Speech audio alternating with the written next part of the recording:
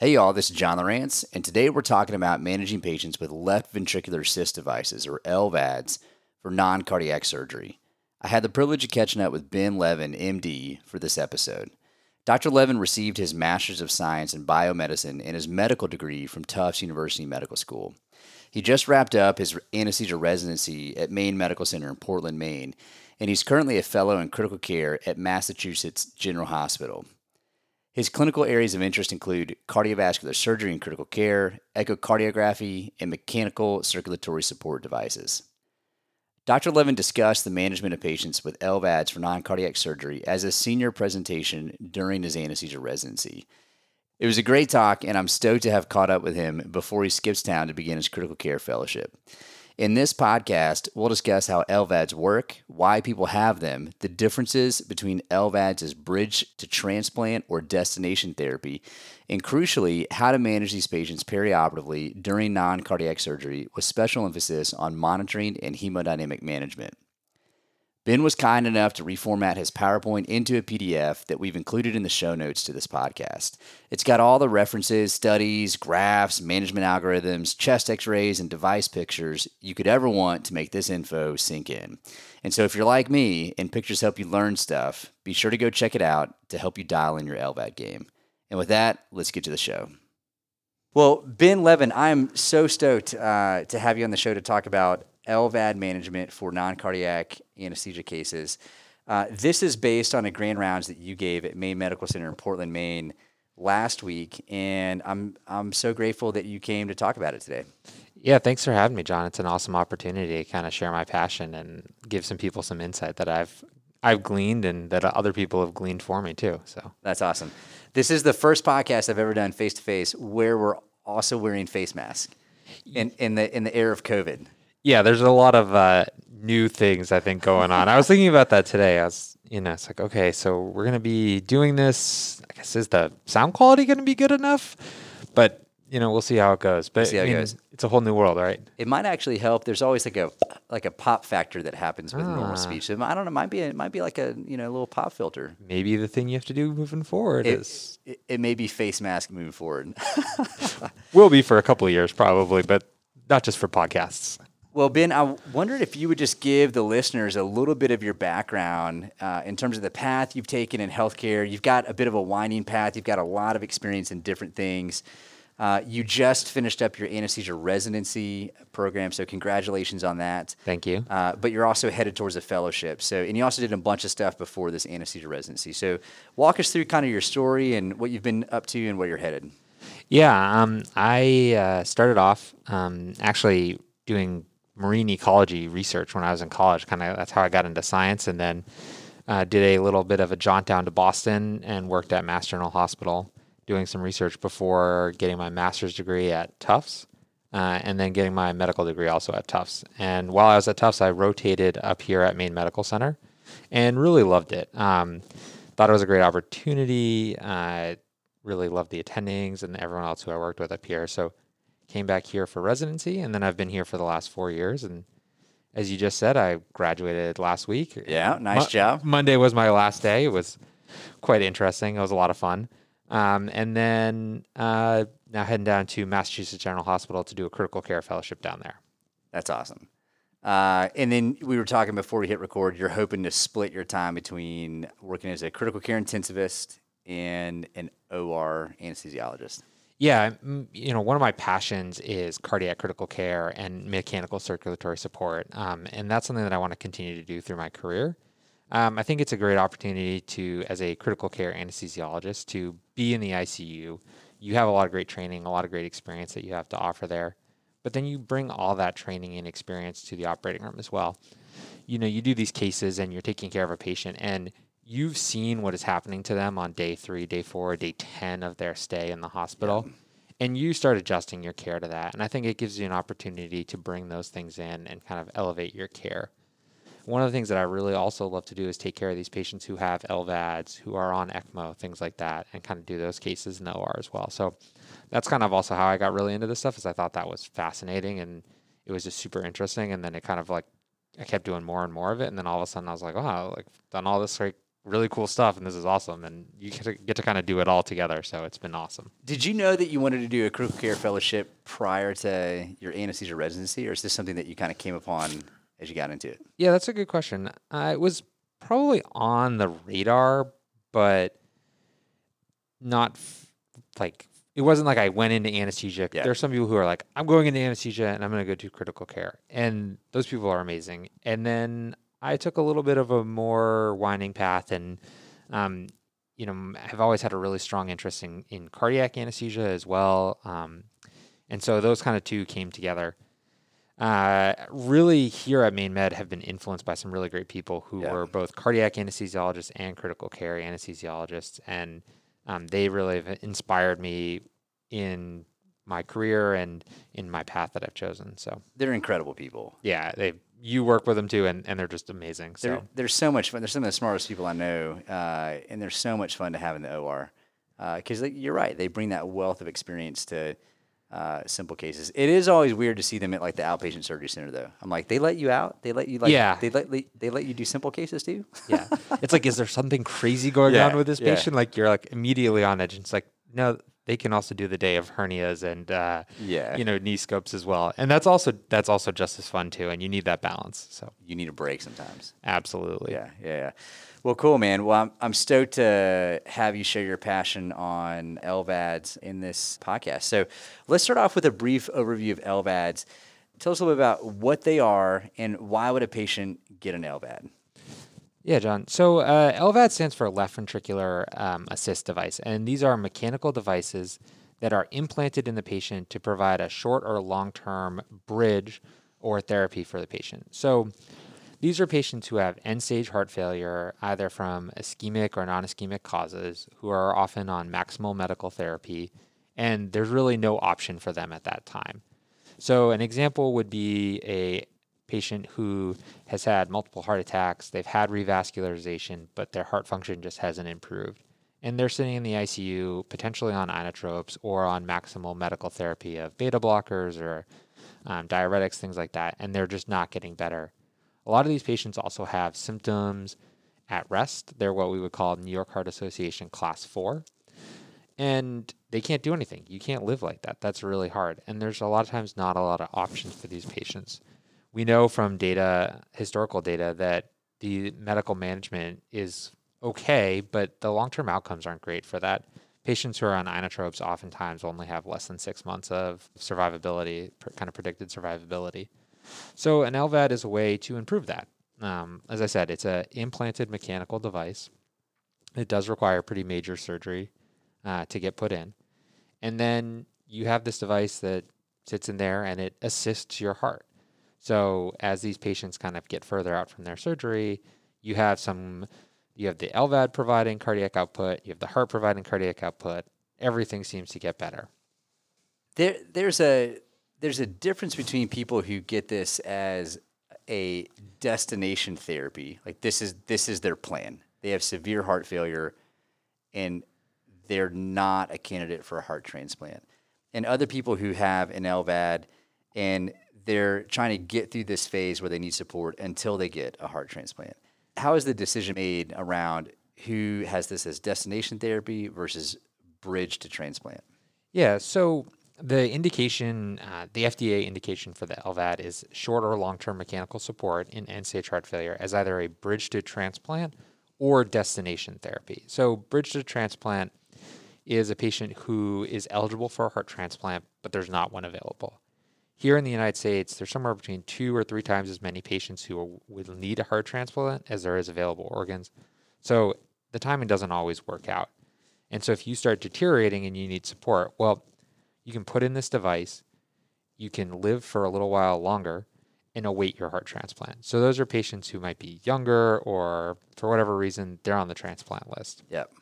There are kind of a subset of those patients who may or may not be eligible for transplant, and so those are called bridge to decision. So they may have like some acute kidney injury or a little bit of an acute liver injury or something like that needs to get better before they would be eligible for a transplant. They might not, but they might get better. And so you also put an LVAD in them, things improve, and then they can either be listed for transplant. And then the third indication is what you mentioned, it's called destination therapy. And so, again, end-stage heart failure patient, you don't have another option. This is your destination. You get this device. The goal there is to improve your functional status, make you live longer, and then also kind of improve your organ function. And what boxes those patients out from being able to get a transplant typically? I mean, there's a whole variety of reasons. Sometimes multi-organ failure, if they have other organ dysfunction as well, that can make it a reason for them not being transplant candidate. There can also be social reasons, social support reasons. They may have, again, other comorbidities. Lots of different reasons can kind of rule people out for a transplant. Some centers are doing some more aggressive things with transplants, with multiple organ transplants at the same time. Not something that we do, that I've seen a lot of, but can be done. But there's a lot of different factors that go into why you wouldn't be a transplant candidate. And then you talked about comparing medical therapy and inotrope therapy. That's based upon a couple studies that we can link into the show notes. You mentioned in your Grand Rounds talk the REMATCH trial and the Intrepid trial. With long-term LVAD use, what can someone expect, kind of best case scenario in terms of like years of survivability, quality of life, those kinds of things? Yeah, so the two trials you mentioned, the REMATCH and the Intrepid trial, came out about 10 years ago now. And those were the two trials that also got the indication for destination therapy. Before that, it was all bridge to transplant. Yeah. So the REMATCH trial was the first one that came out. And its big thing was it showed that there was a very significant survival benefit for the patients who received an LVAD. And they measured out to about 30 months. Versus patients who are on medical therapy alone. The other thing is that the quality of life was also much better. So things like psychiatric depression, emotional fatigue, just also functional status symptoms, cardiac symptoms were all better in the LVAD group versus the medical therapy group. So that was kind of the first trial. And then the second trial is the Intrepid trial, which kind of mirrored the same thing. It compared LVADs to medical therapy. And these patients were all on inotropes at the start. So these are kind of the sickest of the sick. There's really nowhere for them to go. And at 6 and 12 months, the survival in the LVAD group was more than double the survival in the medical therapy group. Still, not great. The survival at, I think at 1 year in the Intrepid trial was about 25%. Yeah. So still relatively high morbidity and mortality, but a lot better. And after about 16 months, there was no medical therapy patients surviving. And so until the end of the study, it was all LVADs. So the other thing that happened in that study, too, is that they compared the New York Heart Association functional status, but kind of before and after. And so all of the patients were that functional class 4. So that's symptoms at rest. In the medical therapy group, the last time they measured it, they were still all class 4. Yeah. Whereas in the LVAD group, the majority went to class 2, which is light symptoms with exertion or symptoms with heavy exertion. And a couple even became class 1, which is no symptoms at all. These people are really experiencing a huge benefit in terms of their quality of life. Oh, yeah. I mean, you go from shortness of breath, chest pain, all those cardiac symptoms that you might be having on a daily basis. You can't even do your own, daily living activities of daily living, to you can walk around. You can go to the baseball game. You can do all those things. That's a pretty amazing improvement. Right. Like I said, though, they're not a cure-all. There's still significant mortality that's associated with these, but it's better than nothing. Than the alternative, right? Yeah, and actually, when you compare survival, kind of more recent data with survival for these LVAD patients, over about 2 years, the survival is about 70 to 80%. So we've gotten better since the REMATCH and Intrepid trial, and that's actually pretty similar to heart transplant data. Wow. So it's pretty good. Long term, we don't have good data yet. Yeah. We know for heart transplants, kind of about 10 or 12 years, what happens for most people. With LVADs, we just don't have that same kind of long-term data. Right. Yeah, that's interesting. So I want to talk about the perioperative management of LVADs for the anesthesia provider listeners out there. Before we get to that, give us a quick rundown on the basic physiology. So in your Grand Rounds talk, you did a wonderful job just reviewing the basic physiology of cardiac output and then what cardiac output looks like when you get an LVAD. So walk us through that. Yeah, so basic principles is always important to go back to. And remember, in cardiac output, normally you have preload, afterload, and contractility are kind of your three main determinants. Well, with an LVAD, you have the same thing. You have preload, afterload, and then pump speed is akin to contractility. So the way an LVAD works is you pump blood from the left ventricle, goes through a pump, and then it gets deposited into the ascending aorta. The difference in pressure between the left ventricle and the ascending aorta, so the pressure difference across that pump, that's kind of what your determinant of flow is. And it's inversely related. So as our pressure gradient goes down, flow through the LVAD actually increases. So what this means is that as the pressure inside the left ventricle increases and gets closer to the pressure in the ascending aorta, flow increases. What we see then is actually you see some systolic and diastolic variation in flow through the LVAD. Right? As the heart squeezes, the left ventricular pressure is going to start increasing. That pressure gradient across the LVAD diminishes, and then flow increases. So that's kind of an important principle. And we talk about LVADs being preload dependent and afterload sensitive. So you want to get that blood to the LVAD, keep that pressure up, and then as you increase or decrease afterload, you're also going to change your flow through the pump. Now, you had an interesting story about Dick Cheney, who had an LVAD. Yeah, he did, which is something I didn't know until I was working on this talk. Yeah. That after he was out of office, he had developed ischemic cardiomyopathy. But if you Google famous people who have had LVADs, he comes up, and then you click on one of the links, and the first thing it says is that Dick Cheney lived without a pulse for 6 months. Yeah. Which is kind of not really entirely true, but it's pretty funny and sensational. But that gets to one of the important things with LVADs is that people do go, well, they have an LVAD, do they have a pulse? Right. And the answer to that, like most things in medicine, is not as simple. So some patients do and some patients don't. And it really depends on the preload and afterload that we talked about. Pump speed also is going to affect how much flows through the pump, but it comes down to the contribution of cardiac output of the intrinsic left ventricle and the LVAD. And we can talk about this in a number that's called the pulsatility index, which is just kind of comparing the peaks of the flows. And as the pulsatility index is higher, there is more of a pulse. And so if you have a patient who has a high pulsatility index, if you feel their pulse, you're going to feel a pulse. If they have a low pulsatility index, it means the majority of the flow, the majority of the cardiac output going to the body is going through the LVAD and doesn't come from the left ventricle. And so that patient may not have a pulse.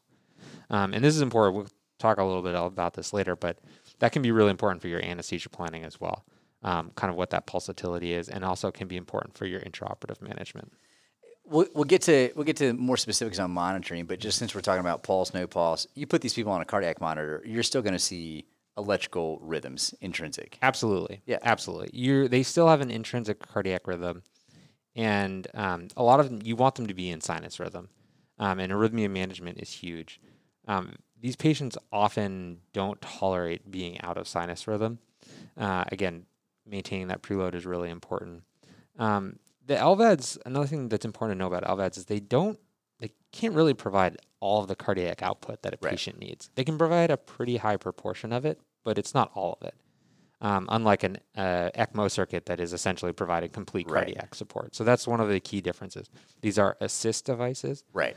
They're pretty good, and they're going to make you go from being cardiogenic shock to not, but they're not everything. They're still an assist device, and they're still a left ventricular assist device. Yes. They're not really tinkering with the right ventricle in its contribution to cardiac output, which again, what you're getting at is why it's so important to keep them in sinus rhythm. Yeah, and that's that, the LVAD requires blood getting to it.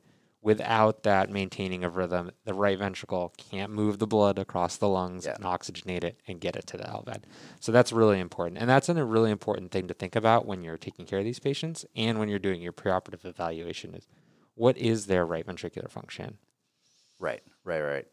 So this talk specifically is obviously geared towards non-cardiac anesthesia providers. So when are we going to see these patients in the OR for non-cardiac surgery? What are the most common types of cases that patients with LVADs are getting when they need anesthesia care?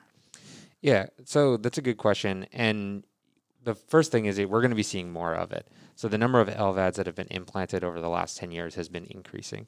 And anywhere between 20 and 50% of those patients are going to need non-cardiac surgery at some point. The majority of those cases are things like EGDs, colonoscopies. The patients also have what's called a drive line, which is the controller line for the LVAD that comes out of their skin. It's a source for infection. You will see debridements for infection, things like that. These patients also have other things that happen to them that are either complications of the LVAD. They might require a emergent craniotomy or a burr hole for an intracranial hemorrhage. There are vascular complications, thrombectomies that can occur. Sometimes it's just other things that happen to people as well. You might fall and break an ankle and need an ORIF. You might need a hernia repaired. Those things happen to these patients as well. That's not the majority of cases. Yeah. Most of the time it's EGDs, colonoscopies, driveline debridements, TEEs, those kind of things. Yep. You mentioned even someone having a C-section. Yep. Sometimes these patients can, like I said, things happen to them. I recently did a case for a patient who has an LVAD who got bariatric surgery. Wow. And this is to help her lose weight to become eligible for transplant. But, these are the other things that happen is that, especially for younger patients, things are going to happen. You're going to do these things. So Yeah. Oh, that's so fascinating. So let's talk a little bit about the pre-op eval. What factors should anesthesia providers be considering when they're preparing to take care of these patients? So they've got a different physiology. They've got a device on board. They're coming for non-cardiac surgery. What should be like top of the list things that anesthesia providers are thinking about? So one of the most important things to think about is how is the blood pressure going to be measured? And we talked a little bit about earlier about how pulsatility, some of these patients don't have a lot of pulsatility. And you want to find out, how is the patient's blood pressure being taken on the floor? How is it being taken in the cardiologist's office? That's going to be important to kind of think about your monitoring plan. We talked about right ventricular function. You want to know what the RV function is. Is the RV function pretty robust? Is it not as good? All going to be very important to kind of think about what potentially medications you might need intra-op or how they're going to tolerate your anesthetic. You want to think about looking at their recent echo, PA catheter data. These patients often get serial echoes, so the data should be readily available. And then anticoagulation management is huge. These patients are all on anticoagulation. Mm-hmm. You have this metal pump in your body. You need to be on anticoagulation. And you want to know what the plan is for that. Are they coming into the hospital for kind of a semi-elective procedure and they're going to be bridged with heparin and that's going to be turned off? Is this more emergent and you're just going to do the procedure, or do you need to reverse them if you were doing a burr hole or something like that? Yeah. So you want to find out what the plan is for that. And then you want to think about transfusions for these patients. EGD colonoscopy being the most common procedure for GI bleeds in these patients. They might need transfusions. You have to transfuse them if it's necessary. And somewhere between like 15 and 40% of these cases that are for non-cardiac surgery will get transfusions. Oh, interesting. And you want to think about with transfusions, if you need to do it, you need to do it. But if the patient's getting, has an LVAD for a bridge to transplant, giving them a transfusion puts them at risk for alloimmunization, mm-hmm. and then it can be harder to find a match. So you want to think about that. Again, you need to do what you need to do, but something to think about. So knowing what pathway they're on is important in terms of your actual clinical decision making. Is this destination therapy? Is this bridge to transplant? Is this bridge to decision? Yeah, that's huge. These patients, one blood transfusion maybe is not going to, put them off the path. But if they're having a GI bleed and you're going to need to give them, a bunch of units, it's possible. Yeah. And so you do need to know that. You want to know kind of where they're at. And some of these patients also, that might give you an indication of what their function is, their functional status and how they're doing is as well. If they're 18 months out from a destination VAD, they're probably doing not too poorly. If they're 3 months out and they're a transplant candidate, it might be a different story. Yeah, right. Yeah, great point. So we've got an LVAD on the schedule. They're having an EGD, colonoscopy, whatever. What can we expect the patient to come down to the OR with? What are we going to see in terms of their equipment, other support staff that may be with them? Yeah, so the patient's going to come down and you're going to go meet them and at our institution here at Maine Medical Center, a nurse practitioner, nurse, or a heart failure cardiologist will come down to them. They'll have a little cart at the foot of their bed, which will have a computer type device sitting on it. And that's your VAD controller. And that nurse or nurse practitioner or heart failure doc is your liaison kind of between you and the VAD controller, and they can help you kind of interpret it and make some changes if you need to. That controller is also going to have the ability to plug in, so the patient can plug themselves into that controller to power the VAD through the procedure. Normally, if they're walking around at home or out and about, they have a couple battery packs that they carry with them, and that provides the power for the LVAD. And they're usually carrying those battery packs in like some sort of holster harness device, or like a side bag, or Yeah, there's like a vest or holster or harness type thing. There's actually a whole line of LVAD clothing. Hey. Things you find when you're working on these kind of there things. you go. Start Googling things. There's this whole line of LVAD clothing, of holding the batteries. right. And the batteries give them a couple hours, but if you have the opportunity to, you can plug into the controller. You can kind of give them like wall power, and you don't have to wear down the batteries. Is a controller something that an LVAD patient they wouldn't tinker with that at the house? That's just for trained professionals to be able to manage their LVAD. Yeah, I don't think there's an app where they can adjust it. But the controller is really for the heart failure cardiologist to adjust settings and get information as well. Yeah. So the device will kind of record if there's certain events that are triggered, and you can kind of get that readout as well. Yeah. But it's really to make changes to the VAD speed, and it also provides you information. Right. So it's like a little monitor. Yeah. I mean, you get a screen and you get a great readout in terms of pump speed and other yeah, data. yeah. So it's going to tell you what pump speed is, and then it's going to give you a calculated flow, and it's going to tell you what the power consumption is. And so the VAD controller uses that power to tell you what the flow is. And again, that's a calculated number. It's pretty accurate, but on certain extremes, it can be inaccurate.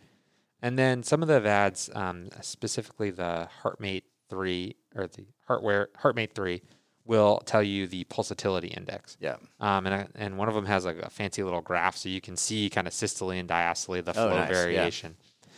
And so it's kind of another vital sign. When you get in there, you can kind of see what the VAD is doing, and you can see that these things change as you go through your anesthetic. So again, it's another vital sign. And if you really needed to, you could ask the nurse or the cardiologist to make an adjustment to the VAD settings to help you out. That's great. What's the typical anesthesia plan? I know it's case dependent, right? General anesthesia, MAC, or like conscious sedation. Mm-hmm. Are there preferences? Are there techniques, TIVA versus inhalational, meds we should avoid? Talk to us about how to tailor anesthesia for these patients. Yeah, I mean that's kind of like the meat of this is what are we going to do for them? Right. And the bottom line is that there's no one way that is considered superior to another. And it's really case dependent. You can definitely do that EGD and colonoscopy, the driveline debridement. You can do that as a MAC. Now, if you have a super anxious patient, it might be a little harder, right? But you absolutely can. What you want to be careful of when you're doing these MACs is that these patients, if they get hypoxic, hypercarbic, their right ventricle may not tolerate that change in pulmonary vascular resistance as well as someone else might. So you do want to be careful with that. Yeah. And you can get changes in afterload and things like that from even a MAC. You will see a little bit, maybe drop in blood pressure. That can affect your LVAD flow as well. But general anesthesia is also a very good option. Again, it kind of depends on the procedure. If you're doing something that's a little more invasive, you might have to do general anesthesia. And there's no problems with that. Yeah. There's really no medications that specifically need to be avoided. Uh-huh. You want to make sure you maintain, good blood pressure. Don't let the patient desat, things like that. But again, the basic principles still apply. When you're getting an LVAD patient to the OR for general anesthetic, let's say it's a relatively healthy patient, they're stable on their LVAD, and you have to go to sleep, get an endotracheal tube in, what would be your basic approach? The first thing is to figure out my blood pressure monitoring. Yeah. Like I kind of mentioned before, with pulsatility, sometimes our blood pressure monitors, especially our automated blood pressure cuffs, require that pulsatility, and they don't always work. Yeah. So my default is to do an A-line. Often always pre-induction in these cases. And I have to talk myself out of the A-line for, variety of reasons. Now, if you have a patient who's doing really well and you're doing a MAC and you can get really good blood pressures, have the stuff in the room, but maybe you don't need to do it. Yeah. But, that case that's general anesthetic, do your pre-induction A-line. Your regular ASA standard lines and monitors, use your SAT probe. SAT probe may or may not work. Again, pulsatility kind of is important for that SAT probe to pick up what our oxygen saturation is. Yep. So you might get a funky number. You might get a bad waveform. That's fine. But you have that A-line. You can just send off an ABG and you kind of know where you're standing. Huge benefit for having an A-line in these patients. And then central venous access. Monitoring CVP or PA catheter could be helpful. If you think you're going to need infusion of medications, especially if it's a bigger case, a longer general anesthetic, I would advocate for it. These patients also might need it for afterwards. It can be good to have. And then the final thing is TEE can be very helpful. Mm-hmm. It can really allow you to directly visualize the heart, look at the left ventricular filling, look at the right ventricular function, kind of see how the LVAD is doing. Is my LV distended, or is it almost like suctioning down? And those things can be really important to kind of drive, like, do I need to give more fluid? Do I need more afterload? So it can be very helpful. So let's unpack like the intraoperative experience for, again, like a healthy LVAD patient coming for a general anesthetic. Who knows? Lap chole, hernia repair, your bariatric surgery patient. That's kind of a different comorbidity set, but that LVAD expert, whether it's the nurse, NP, MD, they're in the room during the case? Yeah, they're going to come with you. They stay with the patient the whole time when they're kind of off the cardiology floor. So they'll come into the room. And what kind of conversation or interaction should, again, non-cardiac anesthesia providers think in terms of how to interact and incorporate these people into the care of these patients under general anesthesia? It's a bit of a team effort. Yeah, it's definitely a team effort, like everything we do in anesthesia. But they can tell you, again, kind of give you a sense of what numbers are coming from the LVAD and how are things changing. So you get into the room, the patient's awake, your pulsatility index is 5, just for an example. You go off to sleep and it goes down. They can tell you that information. You can use that to adjust blood pressure, things like that. If you're getting in a situation where you're having a hard time maintaining flow through the LVAD, you might have to adjust the speed. It can happen, and they're the person that's going to help you do that. Yeah. There's a couple of warnings that can come from the controller, and they would give you a heads up if they saw one of those come up. That's great. Yeah. In terms of like post-induction hypotension, routine vasopressor use, do you have a preference for one thing over the other, or should anesthesia providers be thinking about preload, afterload, hypoxia, hypercarbia management, those kind of things, basically maintaining homeostasis? But the tools in terms of vasopressors that are typically reached for, ephedrine, neosynephrine, are there other medications that are advantageous? Would you have a preference for one or the other? There's not really, I think, one agent that is considered vastly superior. Things that I take into consideration for these patients, phenylephrine, great, provides excellent afterload increase, which you might need. Vasopressin is also a really good option. Mm-hmm. It's less likely to increase your pulmonary vascular resistance, which can be beneficial in these situations. So also a drug that I would reach for very quickly in these patients. Having an inotrope like epinephrine available could also be valuable. Norepinephrine, if you had it as an infusion, would also be fine. Personally, I tend to avoid ephedrine in these patients because I think it has an unpredictability that could get you into trouble. But there's no literature, nothing that I've kind of read that says you shouldn't use it. Yeah. The only other thing I would say with ephedrine is that sometimes people who are like pro-arrhythmogenic, sometimes ephedrine can kind of kick off those things. I'm not sure it's really any worse than epinephrine or anything like that. Yeah. Let's talk a little bit more about blood pressure monitoring and managing a dampened waveform on a pulse oximeter. These can be unnerving things for folks who are not experienced with LVADs. When you see an arterial waveform, and maybe you're only getting a map reading. That's flat. Yeah, that's flat. Yeah. When you see a pulse ox and you can't get a waveform, but you look at the patient and they look great, but you can't get a waveform to pick up. Coach us through how you would manage that, how you think about that, how you decide to proceed with the case under these very normal conditions for some people who have LVADs. Yeah, those are great questions. And definitely that is where the LVAD starts to get really different. We are not used to seeing that very dampened arterial waveform, the almost flat. That's unnatural to us. So how you would approach it is thinking about, if you have hypotension and using the VAD information, where's your pulsatility? What are your flows? So if you're in a situation where you're hypotensive with low pulsatility, you can also then take that flow data and say, am I in a high flow state or am I in a low flow state? And high flow state almost always means you have a decrease in afterload. So that's sepsis or just our anesthetic agents causing vasodilation. So we've kind of lost pulsatility. We need to improve that intrinsic cardiac function or decrease the flow through the LVAD to get that intrinsic cardiac function back up and kind of bump up our blood pressure. In that case, phenylephrine, vasopressin, would be what to think about there. Now, if you're in the same situation, but you're in a setting of low flow, again, getting that information from the VAD controller, that's almost always a preload or supplying blood to the LVAD problem. Now, that might mean you have hypovolemia, you've had decreased venous return to the heart because we're now under positive pressure ventilation or patient positioning. There could be ongoing bleeding. That could also be right ventricular dysfunction. So this is where TEE can be very valuable, or using CVP and a PA catheter to kind of look at the pressure across the right heart.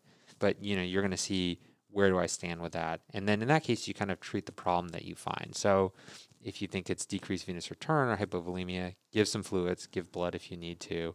If it's right ventricular dysfunction, start a ninotrope, give some epinephrine, see what happens with that. That's great. Tell me about what's up with manual blood pressure cuffs and ultrasound. What are people doing with those? So as I said before, pulsatility is really important, and our automated blood pressure cuffs require that pulsatility to kind of give us that number. Some of these patients, what you'll see is that you'll just get a map that gets spit out because it can figure out a map, but it can't give you anything else. Sometimes you get normal numbers. It really depends on the patient. Some of these patients, they don't have enough pulsatility, so you use a manual cuff and a Doppler ultrasound until you hear the flow, and that's your map. That's your you map. don't really get a systolic and diastolic. That seems really easy, but it's actually pretty hard to do in practice. Yeah.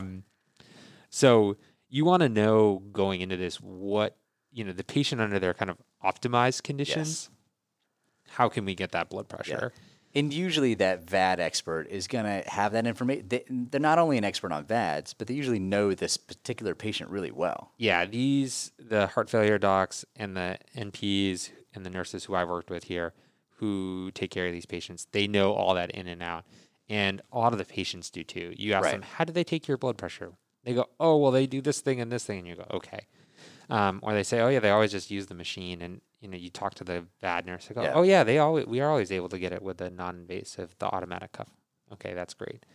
But what, like I said, those are under the optimized conditions. That's a patient who's at home, who's doing well, or even on the floor and kind of doing okay. But now we're going to go and put them under anesthesia and kind of change how everything is working. And so we may lose the pulsatility that they had and then make it so that our non-invasive cuff doesn't work. If you're going to rely on the manual cuff with the Doppler, you should practice it. Like I said, it seems simple, but I've tried to do it and I, suffered my own hubris. I was like, I could totally do this. It was like a lot harder than I thought. Oh man. It's not super hard. You just need to practice it. Yeah. But I think I want to emphasize in this conversation of that, there's a picture again for folks that may not have done these cases very often where you could be in a case with a relatively healthy VAD patient that has low pulsatility where you're conservative to the point where you put a pre-induction A-line in, but you don't get good enough pulsatility to get a good waveform. You get a map reading. Your pulse ox looks a little shaky. Maybe it's in and out. Yep. So you're looking at other parameters to judge in terms of like the controller for the VAD, and then you're looking at, obviously in-tidal CO2 management, other hemodynamic parameters with your A-line. But you may be doing that case without these normal feedback pieces of information that you're used to relying on, a good, solid pulse ox waveform and a nice... I got my pulse ox. Everything is okay. Yeah, and a nice, healthy waveform on an A-line. You've got a map number and a spotty pulse ox, and everything could be fine. Yeah. The patient could be totally fine, and Yes. you should proceed. That's not a reason to cancel a case. Nope.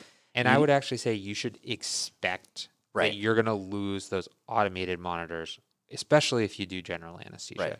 Right. So that's and where you should be prepared for it. And so if you are doing a non-invasive cuff, have an A-line set up in the room. Yeah. That A-line is going to provide you with that direct blood pressure measurement, but you're also going to be able to send off an ABG and kind of get your assessment that way. End-tidal CO2, as you mentioned, is also great. That's going to kind of tell you what your cardiac output is. If your CO2 goes down, you're in trouble. Other things is actually your EKG is still really important. We talked a little bit about how arrhythmias for these patients can be detrimental, but arrhythmias can also be a warning sign that perfusion isn't as good. They're having a little hypoxia or something like that. So if you see a major rhythm change, that you want to start thinking about, is something going wrong elsewhere that I'm not capturing? And you mentioned earlier, a lot of the monitors that we rely on every day on a daily basis that become you're just used to that little blipping sound every second. They may not be there. The blip's not going to be there. The blip is not going to be there, John. I'm sorry. I'm sorry to ruin I always your turn day. down the volume anyway. That thing drives me crazy. Yeah, especially in P's when it's like 200 a minute. You're I always put it to 2 or 1. As long as you can hear it. You can hear it. But that's what's important. But you're like that feedback that you're used to is not going to be there. And so you have to think about the other things. And so like we talked about, ABG, also looking at the patient, as you said earlier, do they look like they're cyanotic? Do they look like they're kind of well perfused? Sending off your ABG. And then, I'm a big proponent of echo, and echo has a lot of value here to assessing function and seeing how things are going. I think echo, intraoperative transesophageal echo is one of the things that I think that non-cardiac anesthesia providers, it's healthy to be reminded of. If you work at a center where they're doing cardiac cases, you've got people in-house that can come do an intra-op echo.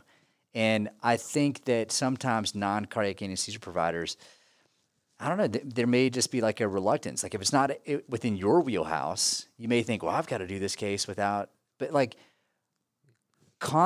call your cardiac anesthesiologist in, see if they're busy, see if someone's available, see if they're covering other rooms, have them grab an echo machine and come in. I was doing a massive transfusion one time on a ruptured spleen, and we were in that same position of, are they hypovolemic? Have we ruptured a papillary muscle?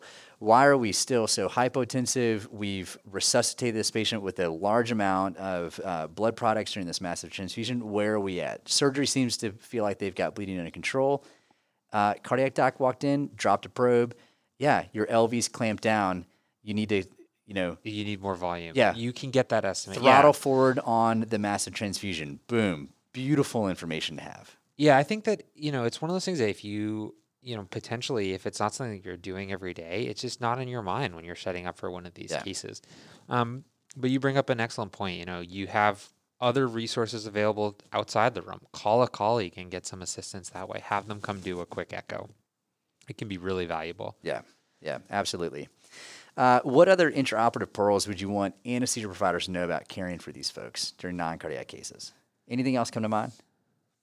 I think one of the other things that we've talked about, hypotension and kind of vasodilation, but the other thing that can happen is that there are events intraoperatively that can cause really acute increases in afterload. So you go to do your laryngoscopy and they're not as deep as they might need to be, or the surgeon makes incision and they're not as deep as they need to be. And that can cause a really big increase in afterload as well. And again, like we were talking about before, the LVAD is afterload sensitive, and you increase that afterload, increase that pressure gradient, and flow is going to go down, and then you could get into trouble that way.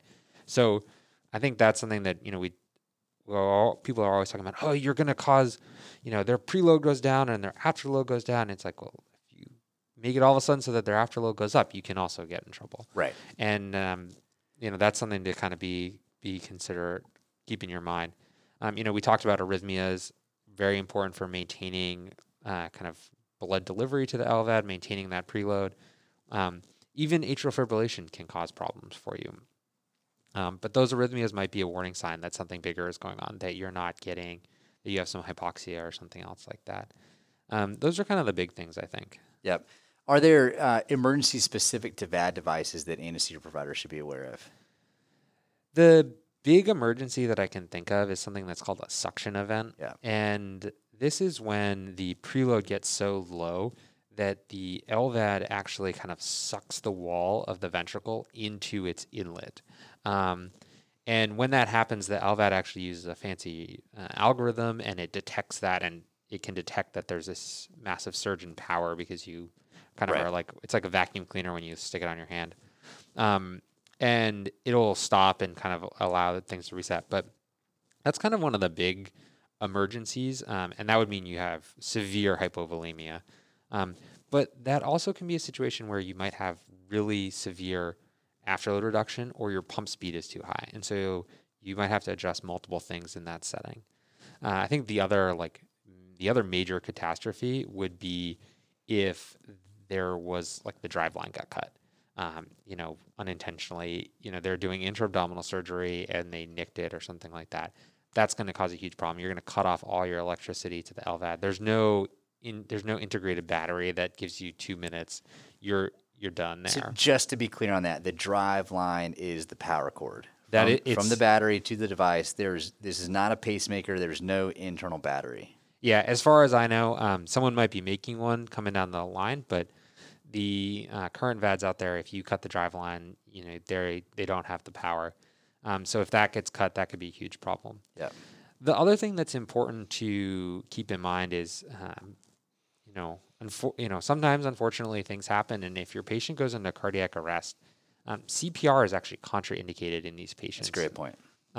There's a concern that if you start doing chest compressions, that you can dislodge the VAD. We talked about earlier that the VAD is an assist device. It doesn't provide all the cardiac output, but it might provide enough that it's going to keep the blood moving, keep the organs alive. You're going to have a little bit of ischemia, but you can kind of medically run the code without actually doing chest compressions. And in those situations, you want to be thinking about who's your backup. Where are my CT surgeons if I need to cannulate for ECMO or if something goes on in the chest. And that's kind of part of the multidisciplinary approach for these patients is you're there, you're the anesthesia team there, but you have your heart failure docs, you have your surgeons hopefully somewhere kicking around available if you need them. And whoever else you kind of need as your backup and other to kind of support this patient. It's a really big team to support all these patients. Right. Can you speak briefly to the response to a suction event? What should folks think about if they feel like that's happening? Yeah. So if the nurse or NP or cardiac doc tells you that, oh, they just had a suction event, the first thing almost always is hypovolemia. And thinking about, is this because our right ventricular function's down, or are we just hypovolemic, bleeding? Who knows what's going on? That's kind of almost always the first thing. Pretty rarely do you get enough afterload reduction to cause a suction event unless you have kind of raging sepsis, which can happen. Yeah. But I would say almost always kind of the first instinct would be that this is a volume problem. Yeah. Great. How about post-op care? Where are these folks going after the intra-op phase of their non-cardiac surgery? They're going to PACU? They're going to ICU? It kind of depends on the case and their stability, but PACU is a very appropriate place for these patients to go. Again, at our institution, the VAD nurse or NP stays with the patient. So they can go to PACU. The PACU nurses don't need to be specially trained. They're still there going to be keeping an eye on the VAD. So PACU is a very good option. They might need the ICU. It really depends on the case. Sure. Depends on what's going on. So that's great. Well, Ben, it's been amazing to chat with you about LVADs. I think this has been a great rundown. It's a great review of the basics for non-cardiac anesthesia providers. So is there anything else before we close out that you want folks to think about or know or kind of have in their back of the mind, if they listen to this and then 6 months later they've got a VAD patient coming down for non-cardiac surgery, what do you want them to remember, to take with them? I think that the big thing is don't be scared. Don't be daunted. It's the same basic principles that you need to get the blood to the LVAD. The LVAD pumps it, and then you want to make sure you have enough afterload. And so again, those kind of same basic principles are there. Don't be scared. Don't be worried. I think they're really cool cases. I think they're really neat physiology.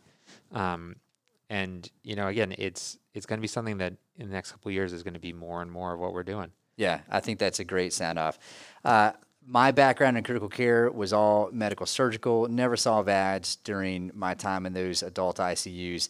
So the handful of times I've had VAD patients as a non-cardiac CRNA, it's been a great experience. There is like fear and trepidation that first VAD that you have. You're like, oh my God, there's all this stuff to think about. But then actually, like you just said, it's the basic principles. And you have this really intelligent person that's there to assist you with interpreting the device. And it's kind of cool to see like a flat A line and a map and a patient pressure talking to you. And a patient talking to you. You're like, all right, we're going to the OR. Let's do this. Okay, all right, like you're awake and that's flat. That sounds great. Yeah. Yeah. I mean, I think there's, they're a little scary. They're different. They're not where we're used to. And like we were talking about, you don't have the stat probe. You don't have the blips. Yeah. But you can do it. And, keep the basic principles in mind. Take your time. Be careful. But you're going to get through it. That's awesome. Well, Ben Levin, ladies and gentlemen, thank you so much. Good luck in your fellowship in critical care. And I hope we see you again back up here in Maymed. All right. Thanks a lot, John. Thanks for having me.